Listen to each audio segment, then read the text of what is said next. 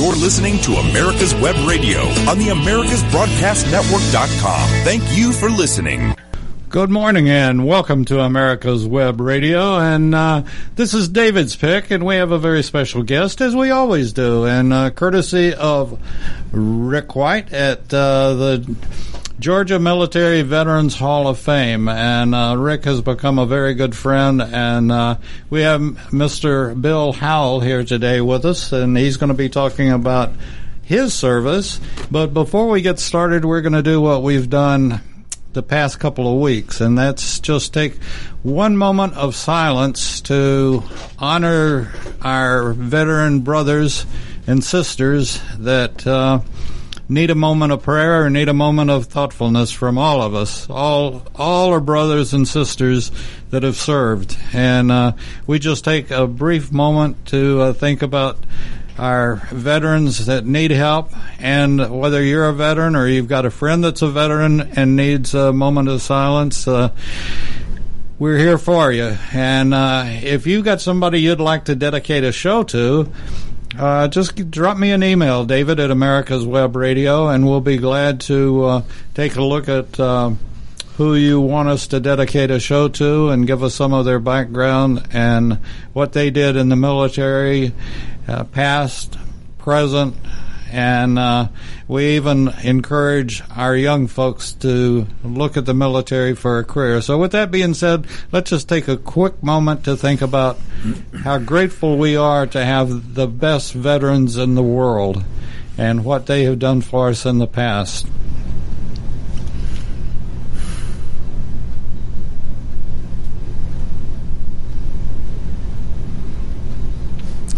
Okay, we've got the camera on Bill, and we're glad to have him here. And thanks. Bill, welcome to America's Web Radio. Thank you, David. Pleasure to be here.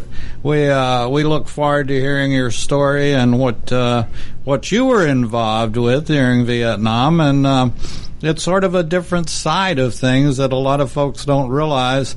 You know, as I was going through basic and AIT out in Fort Ord, California, which is it was a beautiful, beautiful place to take a 6-month vacation. But you know, they kept telling us that for everyone in country, there were 5 behind that person in country supporting him in one shape, form, or fashion. And I never considered myself that active, but I guess I was in the reserves and served in light arms infantry, mechanized infantry out in Texas, and then I moved to Atlanta and joined And it's my kind of thing. I joined and then they were dissolved, but it was a civil affairs unit, Army. I went from National Guard to Army, and talking about people scratching their head in the civil affairs unit, they were like everybody else. They'd take you if you were walking and breathing, but they didn't know what to do with 11 Bravos. So there I stood with my my hair long and my fingernails short, and we finally figured out that because I could type, and that's the best thing I ever did in my life was learn how to type. And I learned on an old manual, so an electric was like a toy almost. And I could type, and so they had all sorts of jobs for me as a company clerk as it wound up. But anyway, I did not serve in Vietnam, and like I've said many times recently, they have changed it, and they call it the Vietnam era, and I spell it E-R-R-O-R, and they spell it E-R-A. So there is a question of spelling, but I'm thankful for my service, and I'm thankful for that I got through it, and it was I met so many nice people, and until recently there was sort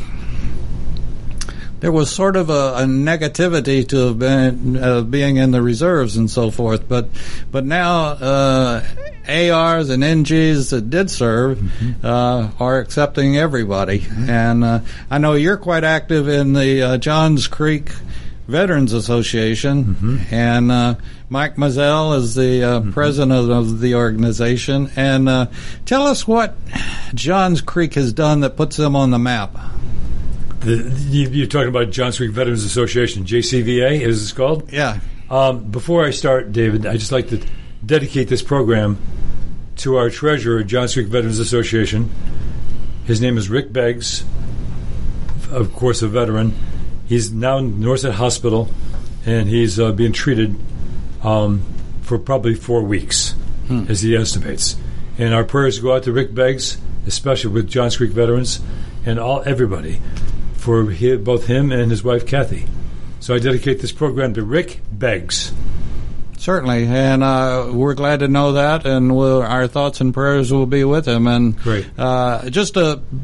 I had done this for my friend, J. Roy, that was having surgery a couple of weeks ago, and I'm glad to report that tough old Texan came through the surgery way better than they expected, and he had a goodly portion of his tongue removed, and then they had reconstruction surgery, and they expected him to be in rehab for many weeks and or many months to learn how to talk again, but he's a good whiskey drinker, and you're not going to slow him down too much, and so they didn't cut the tip of his tongue off, and he's already beginning to speak. And Great. I'm very thankful, and J. Roy is a good friend of mine, and we're blessed that he's still with us, and Agent Orange didn't get him like it's gotten a lot of folks. Yep. And it was bad stuff. Oh, and I want to put a plug in, too.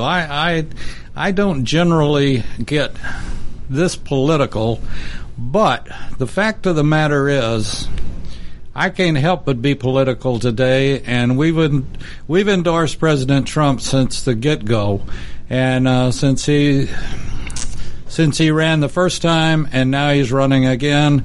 And for you folks that don't understand this or don't realize, this deal of him saying something bad about the military is baloney, absolute baloney, and he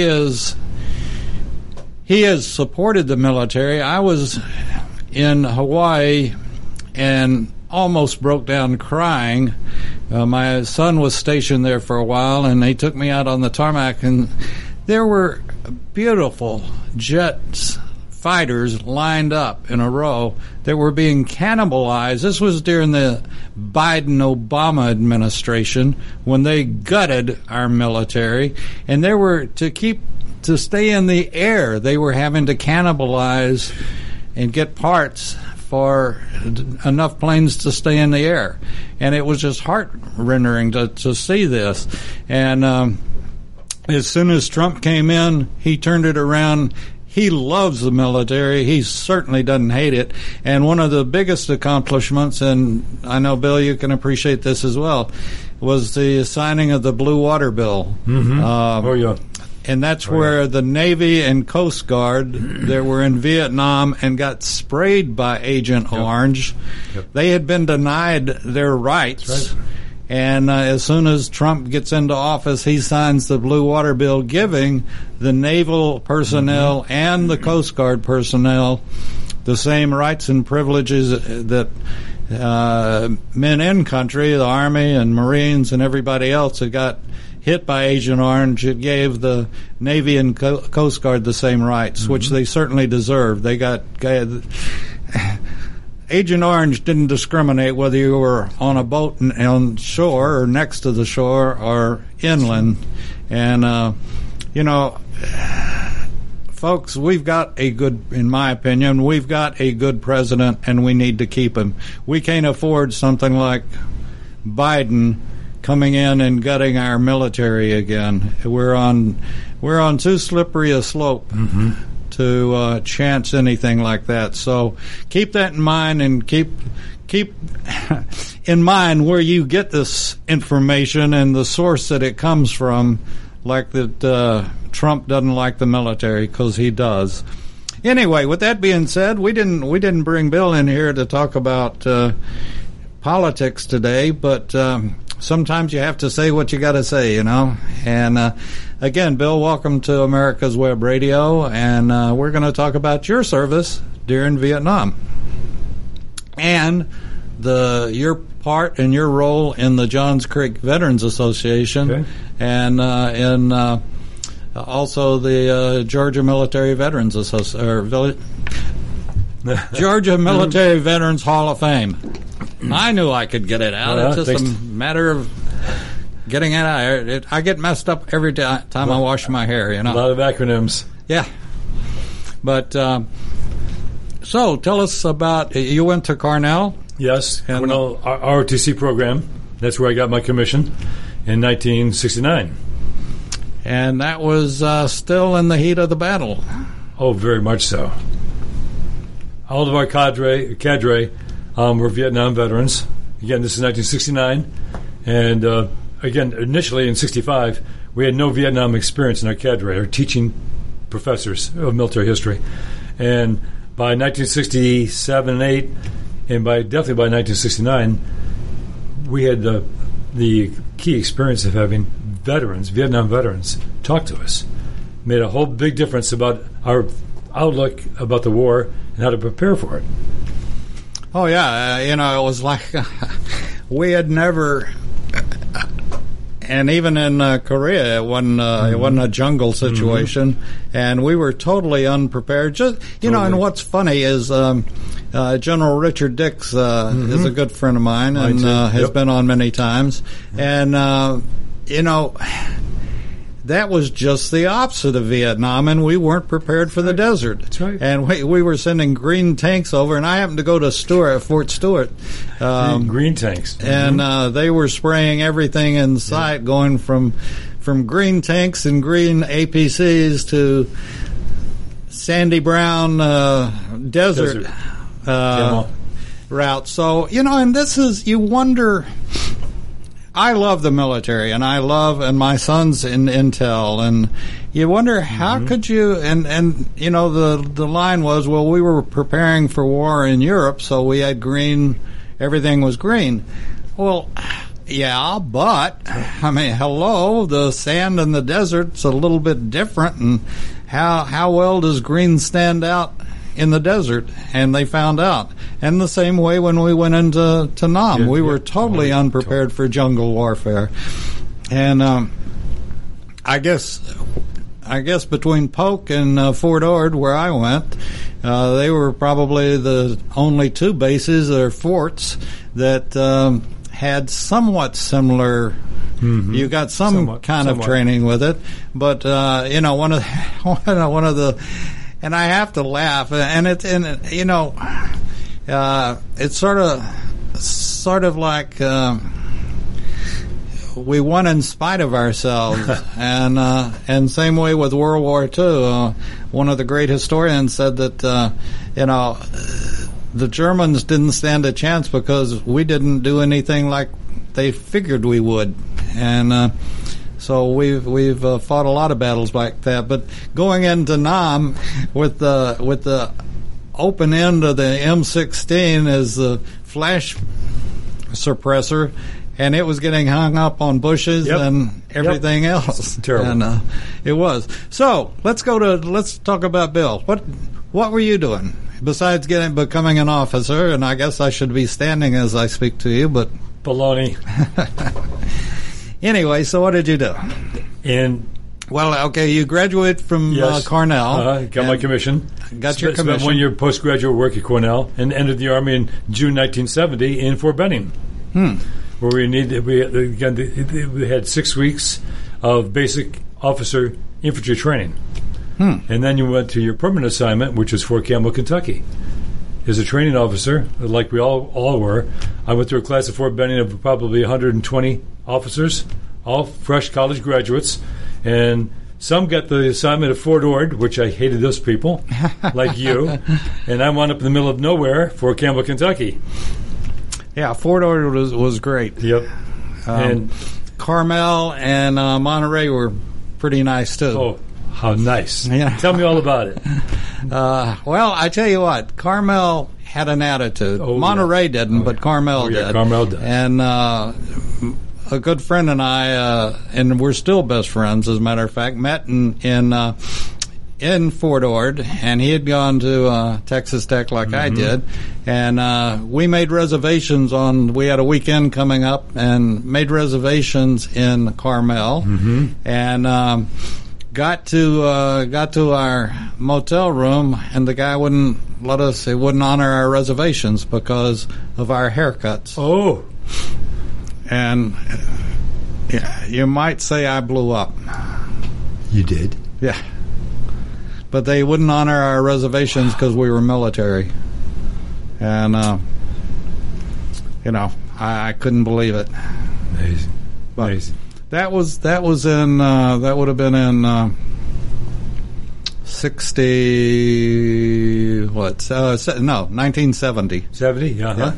And I just, and that's, it was not a nice scene.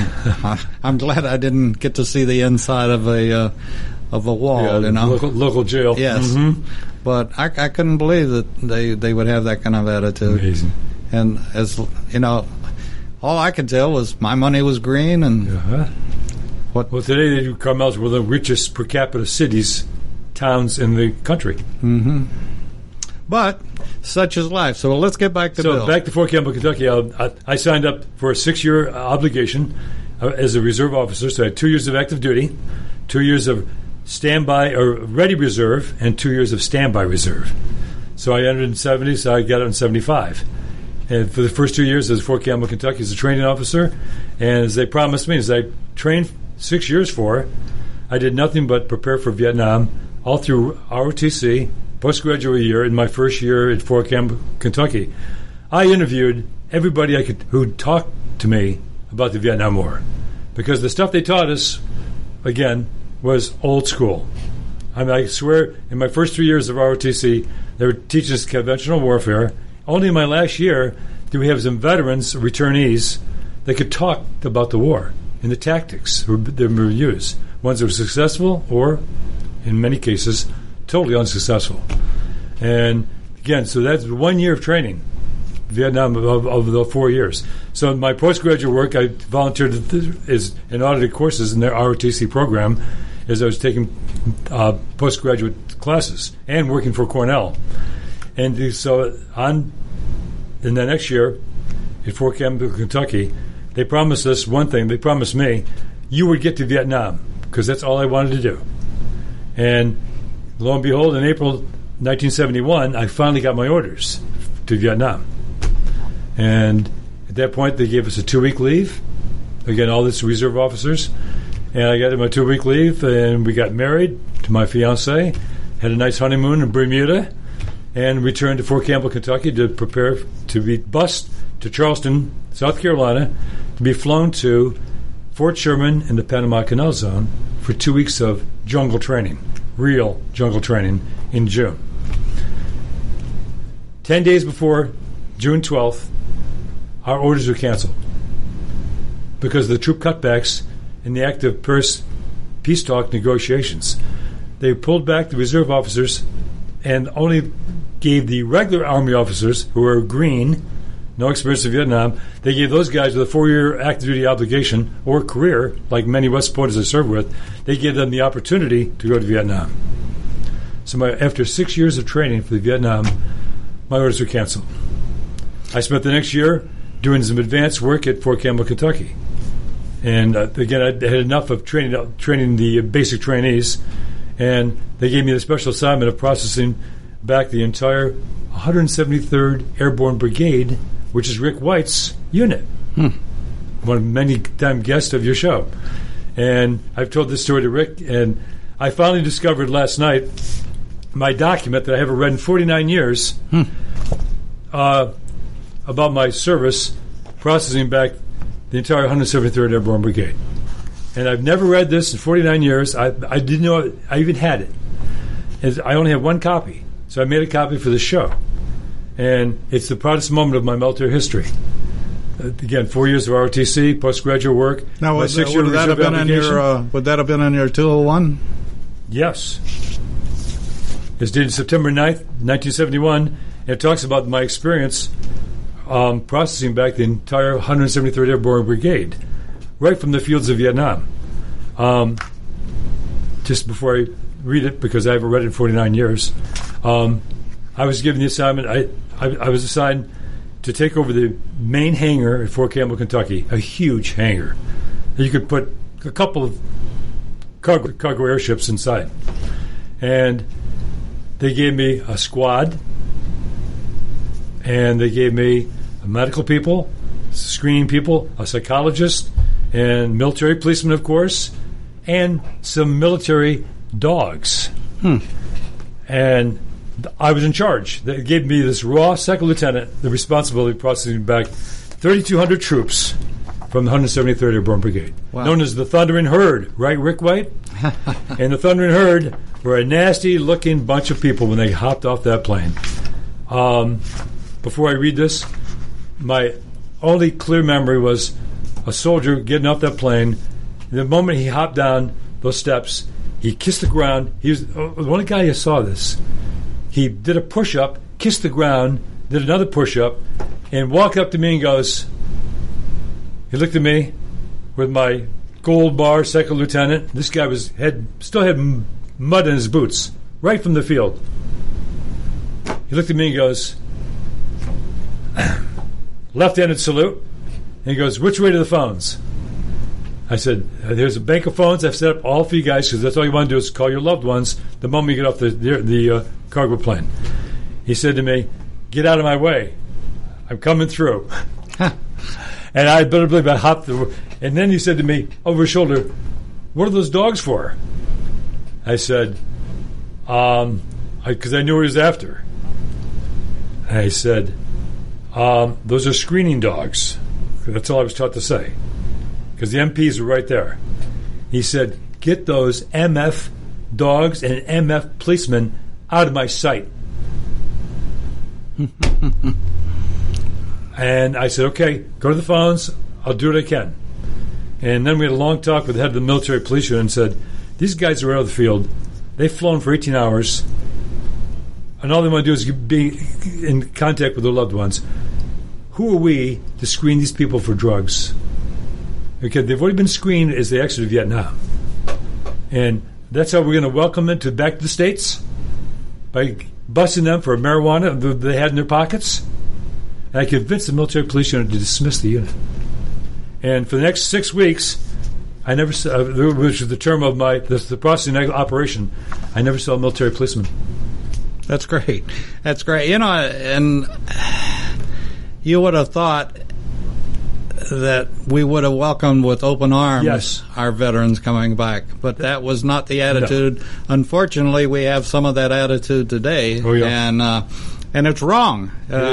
You know, I look at the people that are doing the problems today, and the folks that were involved in the problems of the late 60s and early 70s, and I look at the ones that did serve. We all raised our hand. We all took the same oath.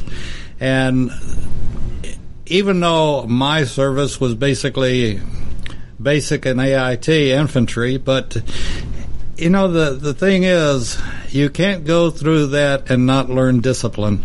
And I even today, I don't have flashbacks. I just, every now and then it'll hit me that, you know, when I was going through AIT and stuff, you'd say, why in the world are we doing this? But the Army, the Navy, the Marines, all of them, there's a reason for everything you do. And it's a lot of it's discipline, and a lot of it's, you know, over 200 years of shaping and forming the military. They know what they're doing, and they know the psychology of it. And although we weren't in many ways trained to go into Vietnam or trained to go into the Middle East from an area type standpoint, but from a troop standpoint, we were able to adapt quickly, and that's what discipline and what what the military trains. And if these guys that are doing this Molotov cocktail crap in Portland and all of this stuff, you jerk them up and put them into the military. Yes. And you'd have men that were good men coming out. Not crap like you got in Portland and Seattle and around the country now. And, the military is, as I say every week, the largest fraternity and sorority in the world, and everybody comes out a brother and a sister out of the military. Oh yeah, and, very true. And I encourage parents that are listening, grandparents, kids, just recent graduates, look at some branch of the military for a career. It's a great. My son's doing fantastic. He loves it, and it's just been very good for him. And he's been a good kid. We never had a disciplinary problem with him, but at all. And now he's just that much more of a man. Yep, very true. So, with that being said, we sort of take a break, but we do live breaks during this show, and it is that, I tell you what, I'm going to put you on the spot, Bill. Do a sales pitch for JC Veterans Association. Well, that was your first question before I interrupted you and said this program is dedicated to Rick Beggs. And so, back to your first question was, what does Johns Creek Veterans Association do for Johns Creek? And basically, I can give you my top two reasons. I'm sure Mike Mizell and all the other board of directors have their own reasons or a list. But my two favorite things that they do, they provide an organization, a friendly social organization for all veterans. All branches, all experiences, everybody's welcome. Oh, that's true because they let a guy in called Submarine Mike. Oh my gosh, crazy Mike! They'll accept anybody. Well, Mike was the guest last week, and I listed his program twice on your show, and he is delightful, and he's amusing, and he's also very informative to a limit because he can't talk about speed and depth. There you go, Mike. Because I'm sure Mike's watching. So, where were we? Johns Creek. Yeah. So the social organization aspect is number one. It's our meetings, our events, our dinner meetings once a month, our luncheons once a month are purely social. It gives these guys a chance to bond, tell their stories, and we're all good listeners. Well, wait a second. There's one question that I ask every veteran guest that I have here. Have you ever met or do you know a veteran that can only tell one story? Oh, many. The problem is, no. You didn't understand what I said. They don't tell enough stories. No, I said, have you ever met one that can only tell one story? Absolutely, tons. One? I'm telling you the truth. That's my truth. I'm talking about Vietnam War. I'm talking about a veteran across the board. I have never met a veteran that can just tell you one story. Maybe 100 stories. I disagree. But my problem is in my 50 years since Vietnam, my active duty service, I cannot get people to talk about Vietnam and their experiences enough, including my three favorite people. My cousin, who served 3 terms in the fast boat in Mekong. Mekong 2 Delta. rotations. Yeah, pardon me, Mekong Delta. Yeah, the Mekong Delta and Mekong River. He actually went upriver. My cousin, who served 2 tours as a Marine up north, and my brother, best man brother, who served 3 tours on a aircraft carrier, supporting F-4s, F-105s, Thuds over Vietnam. And none of these people, 50 years later, will talk about their experiences. So my mission, before I go, is to, and again, I've got a good head start with all 3 of them. I've made the dent to get them to document and either at least tape their stories, write them down, anything. Send me an email, because I'm not gathering material for each one of them, so I can put them in. I have files so that when they go, their families, their descendants, their heirs will have some idea what they did in Vietnam. Well, now, and that's my problem, Dave. I can't get people to talk about Vietnam. It's rare I can get anybody to talk even 2 stories about combat in their experience in Vietnam. Well, besides the fluffy stories. When I say... I'm talking about real stories, not the fluff stories. About, I got drunk and here's what I did in R&R. Yeah, well, that's mainly what I was talking about is that it's like Submarine Mike has many stories that he can talk about. That's what I love. And it's not necessarily about what he did during Vietnam. It's just, I have my stories of AIT and me too. Yes. And most vets once they and the meeting that I went to at Johns Creek. Sitting at a table with Submarine Mike and some others, we were kidding about everyone had a story, at least one, and most of them had hundreds of stories. Well, they do inside, but they don't document it for their heirs. Yeah, there's no record. That's the problem, Dave. They have no record. They have no documentation. Yeah. Well, so as a historian, which I am, I'm all over my brother and my cousins, to document the stories because they served way above board in the Vietnam War. So that's the problem, getting them out and getting to document it. And the problem is these guys are all in their 70s, like we are, and we're not guaranteed of having clear memories 10 years from now, are we, Dave?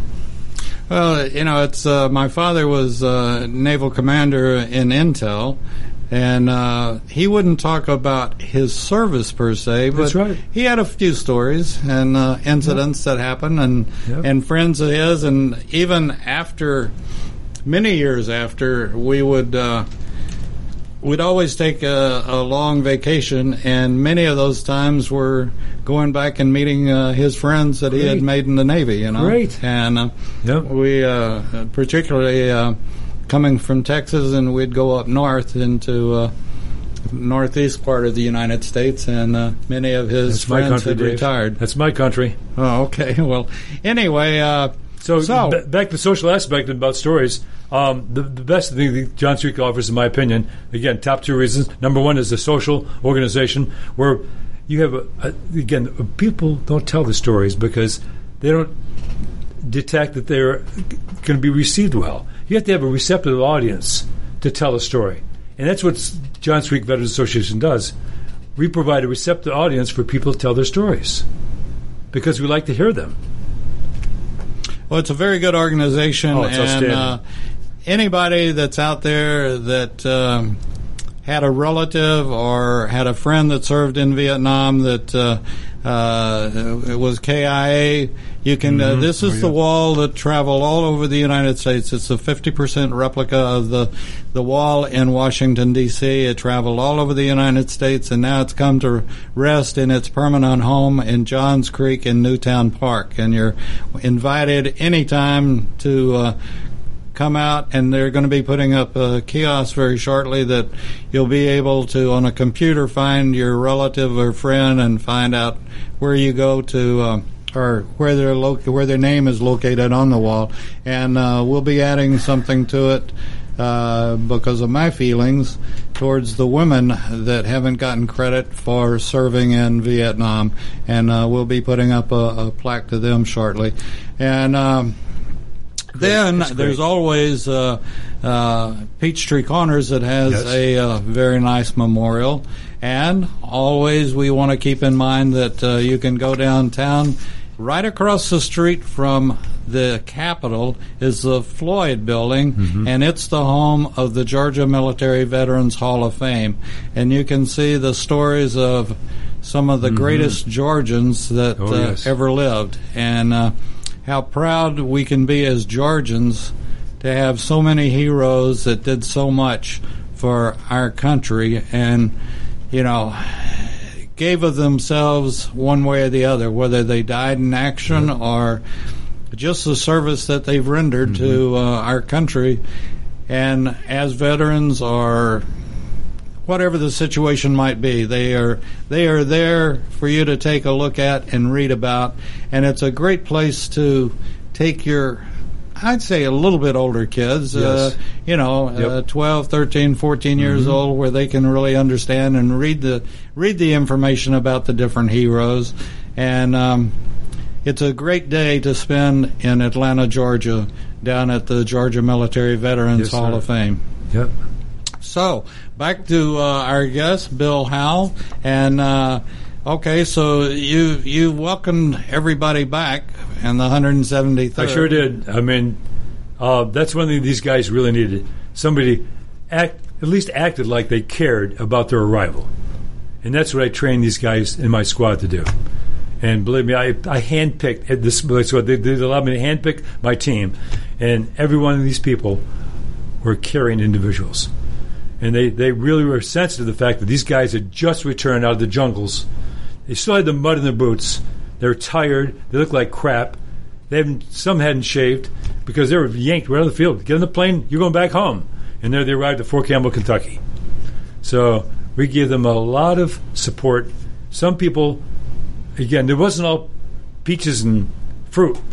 Some of these guys in the phone banks were unable to contact their loved ones to come get them. They didn't have cars waiting for there was no cars in the parking lot. They were hoping that somebody, their loved ones, next to kin, could come and pick them up at Fort Campbell, Kentucky, because they were all over the eastern side of the United States. And some soldiers could not get a hold of anyone. And I had to babysit these guys, make sure they're fed, cleaned up, and given a appropriate lodging in our base. We gave them the best lodging.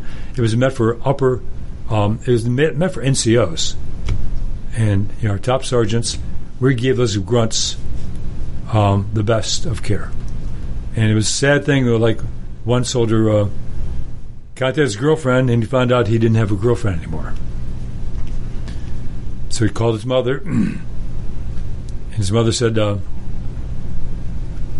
we have one car, between Dad and her, had one car, and they both had jobs. They need that one car to work.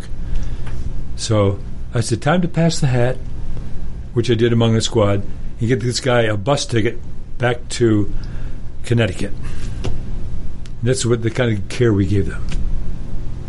But it was a rough bunch. They'd been through hell, and a lot of them were the ones that we didn't see were dead or in hospitals wounded. We only saw the survivors. And I appreciate the fact that they all had guilt. The fact that all of a sudden they're home, and they knew all the soldiers that were still in Vietnam, all 200,000, from 400,000 to 200,000, and a lot of people had that guilt because I'm here, I'm alive, my duty's done, I'm going home, and their buddies are still back there. Yeah, this is tough. This is something that we brought up before. Is that I guess Vietnam, particularly when the guys were coming home and stuff, we realized. I think a lot of us had in mind, and I don't want to be misquoted or this be taken out of context, but in many ways, World War II and even Korea were quote unquote clean wars. You didn't have people setting booby traps for you every time you turned around. There's the enemy over there, and they're the ones in the purple hats or whatever, And no war is clean, but we had this, this thing ever since the Revolutionary War that, you stand up in your platoon or whatever, or company, and you fire a shot, then they fire a shot, you fire a shot, and it was like, and you knew your enemy, and you knew where they were. Vietnam, we had never, ever been in a situation like Vietnam that you reach down to pick up a can and it blows up in your hand. You reach down or you step on a wire and you have punji sticks coming through you. Yep. And it was the dirtiest, nastiest war that was terrible. we ever been in. A colonel told me he'd been to Vietnam 3 times. He said, the vast majority of our military efforts in Vietnam, all from 65 to 73, were met trying to find the enemy. Mm-hmm.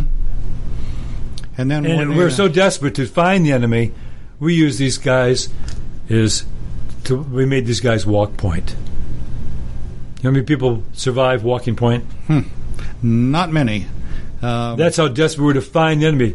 That's what kind of war it was. Yeah, and it was just and the stories, and we've always had quote unquote PTSD. Some call it shell shock. Some different terms. War fatigue, battle fatigue. Yeah, but PTSD coming back from Vietnam, and I still have friends that suffer from PTSD that they saw. Again. War is hell. There's no pretty side of war under any circumstance. But in World War II and even in the Korean War, we didn't have the nastiness of the Vietnamese were brutally nasty. Brutal. And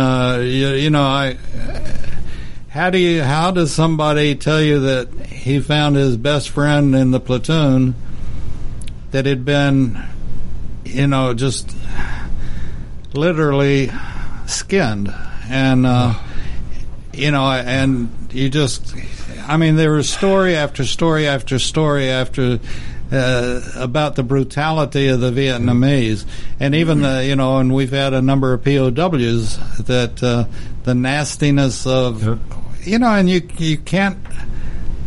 How can humanity stoop that low to do those kind of things? And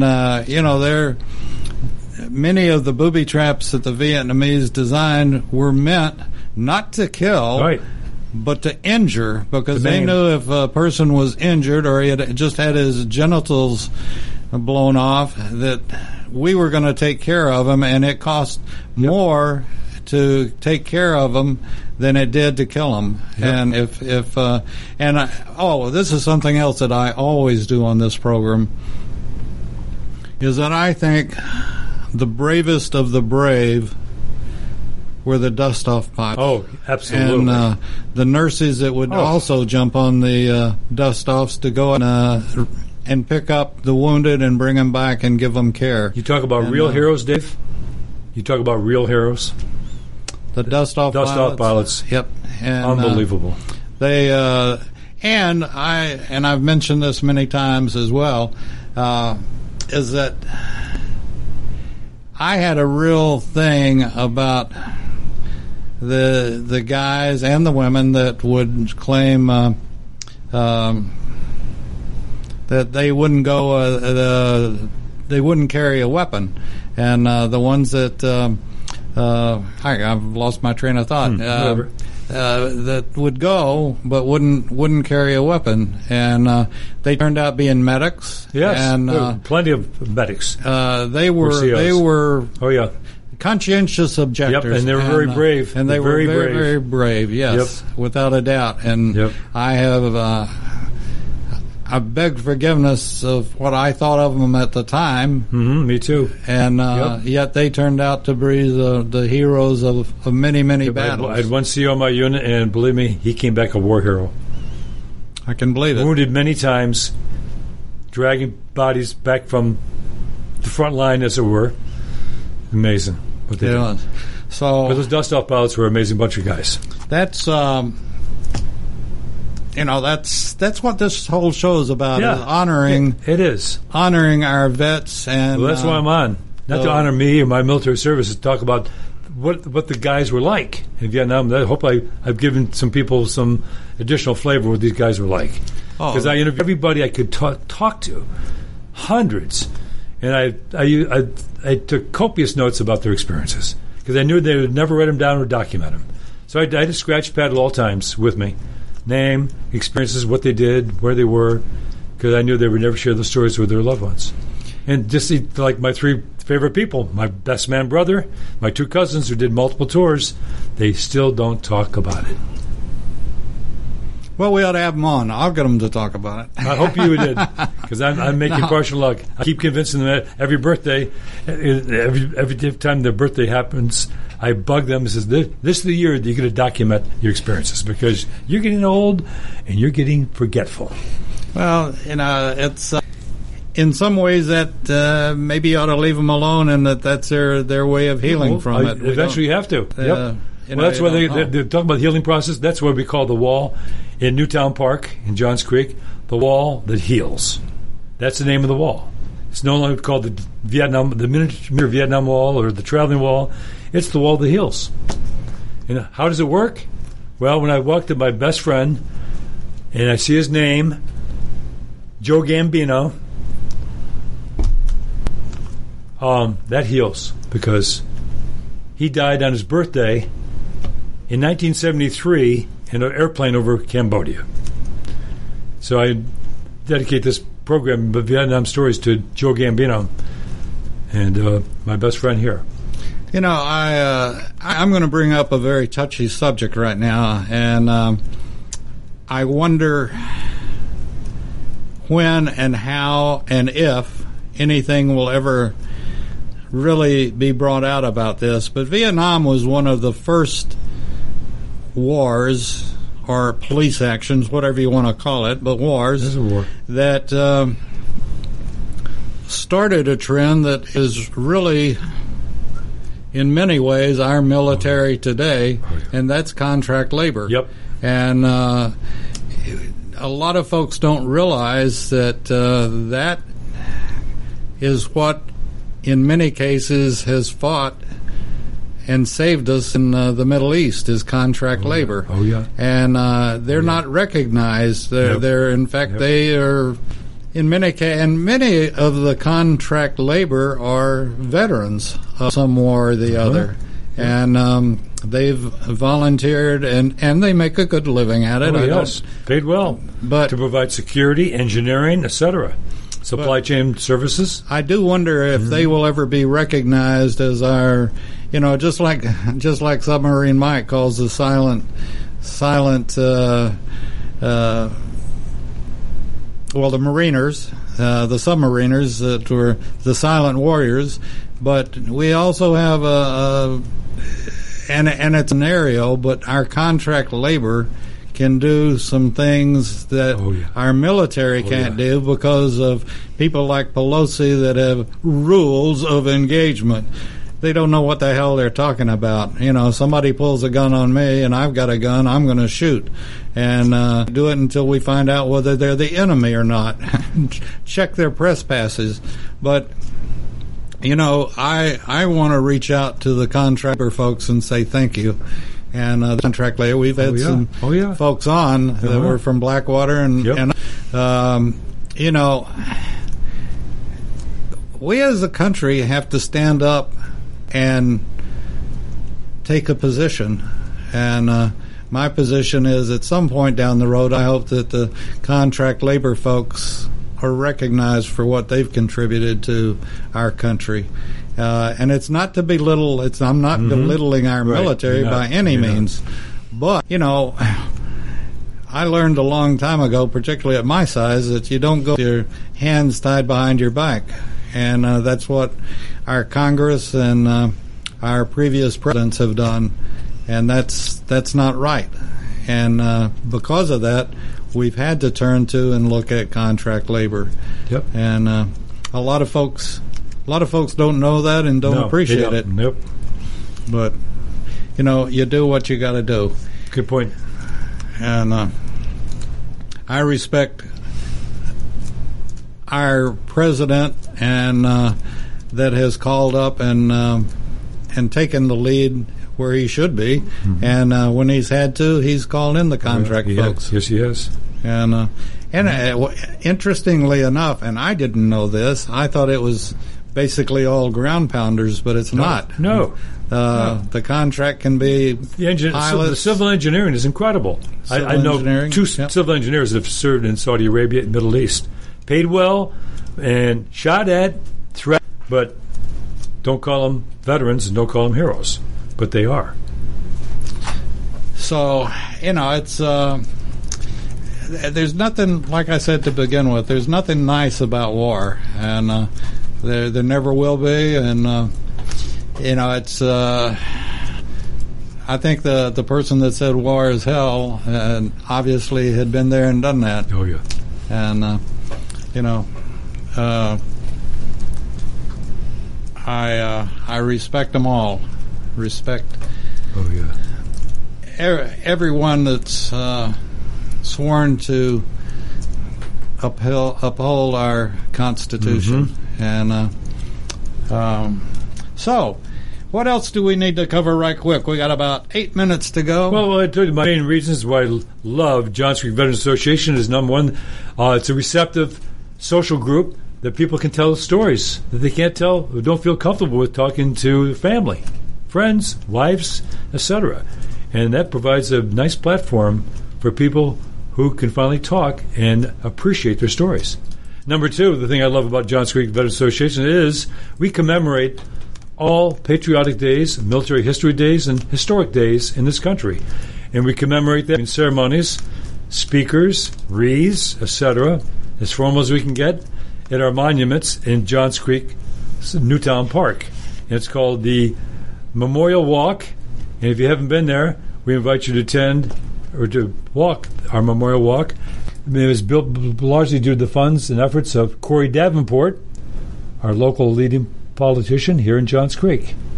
And we have monuments to every theater of war, starting from World War I, World War II, Korea, Vietnam, Desert War, Gulf War, Afghanistan.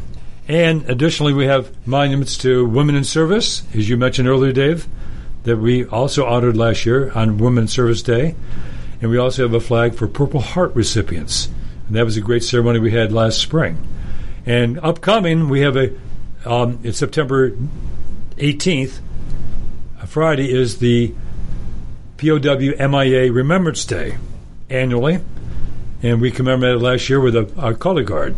This year it's ballooned, thanks to efforts of Rick White, into a large gathering, which will be held on Saturday, because these people, special guests that Rick has lined up, are unavailable on the day of Remembrance Day, Friday, September 18th. So we're going to celebrate this at the Newtown Park Amphitheater on September 19th, starting at 4 p.m. at the Monument for POW MIAs. And then we're going to proceed to our amphitheater. And this procession is, I don't use the word awesome lightly. Rick White has lined up a procession from the monuments 200 yards later to the amphitheater, consisting of our color guard, followed by the Marine Service League, who is going to do a 21-gun salute at the Wreath Lane, followed by POW MIA, not KIAs, but POW, former POWs, that he's invited, up to 4 of these: Bill Robinson, Wayne Waddell, Kevin Chaney, and last but not least, our speaker at Johns Creek Veterans Association 2 months ago, Lee Alice. And so there'll be at least 4 POWs in that procession. And then our veterans, our members of the VA, followed by the community who chooses to attend. And once we're at the amphitheater at 4:30, Saturday, September 19th, we'll have our POWs speak to us. And we'll also have the head of the POW MIA National League of Families, Joanne Walters, talk to us. So it'll be a nice occasion if you want to celebrate just being with veterans or to commemorate those lost POWs, KIAs. And at the latest count, we still have Joanne Shirley and their DPAA and National League of POW Families. We have 1,586 soldiers in Vietnam, Southeast Asia right now that we are yet to find. They've recovered over 1,056, which is a good percentage considering 50 years have passed, 50 years or more. So they're still at it. They're still digging, and they're still working with the Vietnamese government, despite it being communist, and they're working with many parties through the UN to try to recover the remains of the loved ones. It's a great ceremony. So we invite you to attend Newtown Park ceremony, Saturday, September 19th, at the Wall of Heels, and at our Monument POW MI. It's going to be a good one. It should be. I invite you, Dave. I hope you'll be there, David. I'm planning on it. Since you live in Johns Creek, we expect to see you there. Rick White will be disappointed if you're not. Well, I tell you, the other thing that folks should do, and we mention this frequently, is that you see somebody in uniform, I don't care what kind of uniform it is, first responders, whatever, let go of the mouse. Pardon me. No. Whatever the case might be, if you see a first responder or anybody else in uniform, thank them. Yes. And if it's in a situation that's comfortable, buy them a dinner, buy them a meal, buy them a drink, whatever the case might be. But they work for you. and they're not working for themselves. However, I must say, as I've been all three at one time or the other, the reward you get by helping somebody else is incredible. And we had a doctor who was in the other day doing one of our shows, and we were talking about the fact that obviously it had a lot more than I ever have, but just you get the person, you get your patient to the hospital, and you see in their eyes they're saying thank you. And that's the same way with the military. And we're all brothers, and we've all seen and done, and those served in Nam or served in the Middle East, they know it better than we do. So say thank you. That's the least you can do. Yeah.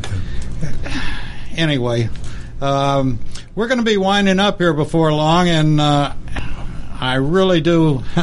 I'm having a contest with my IT guy over who's controlling the mouse, and I want to control the mouse, as a matter of fact. But, Bill, I want to thank you, and as in many cases, will you come back and be our guest again and talk more about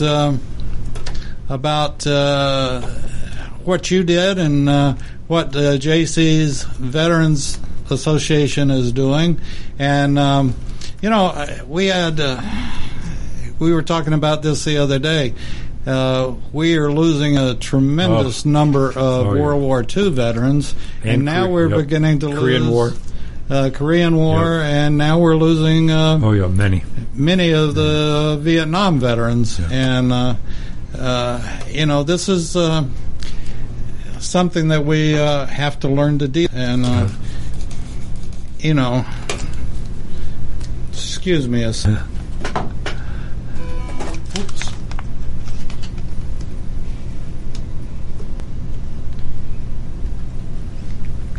Let go of the mouse. Well, never mind. I had to get back into it. Anyway,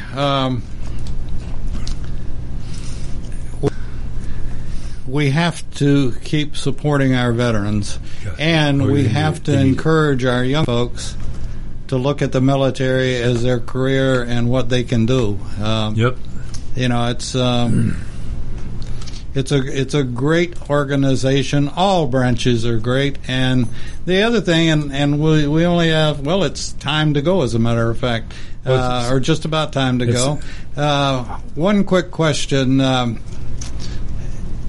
I'm sure you feel this. Meet some of the nicest people, and they become lifelong friends. Oh, absolutely.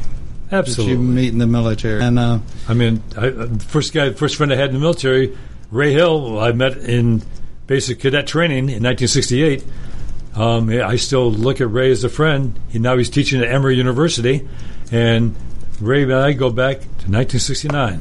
Wow. And in addition to my cousins and my best man brother, who tell their stories carefully. Well, we want to thank everybody that has tuned in. We want to thank everybody that supports America's Web Radio and our veterans, and ask that you always be with us. And thank you for joining us, Bill. Thank you for coming over. It's an honor to be on your show, Dave. And this will be we'll be archiving this, and it will be up very shortly, probably at the end of the day. You'll be able to listen to it, or at least by tomorrow. So, again, thank you, and we got more coming your way, folks. Stay tuned. You're listening to America's Web Radio on the AmericasBroadcastNetwork.com. Thank you for listening.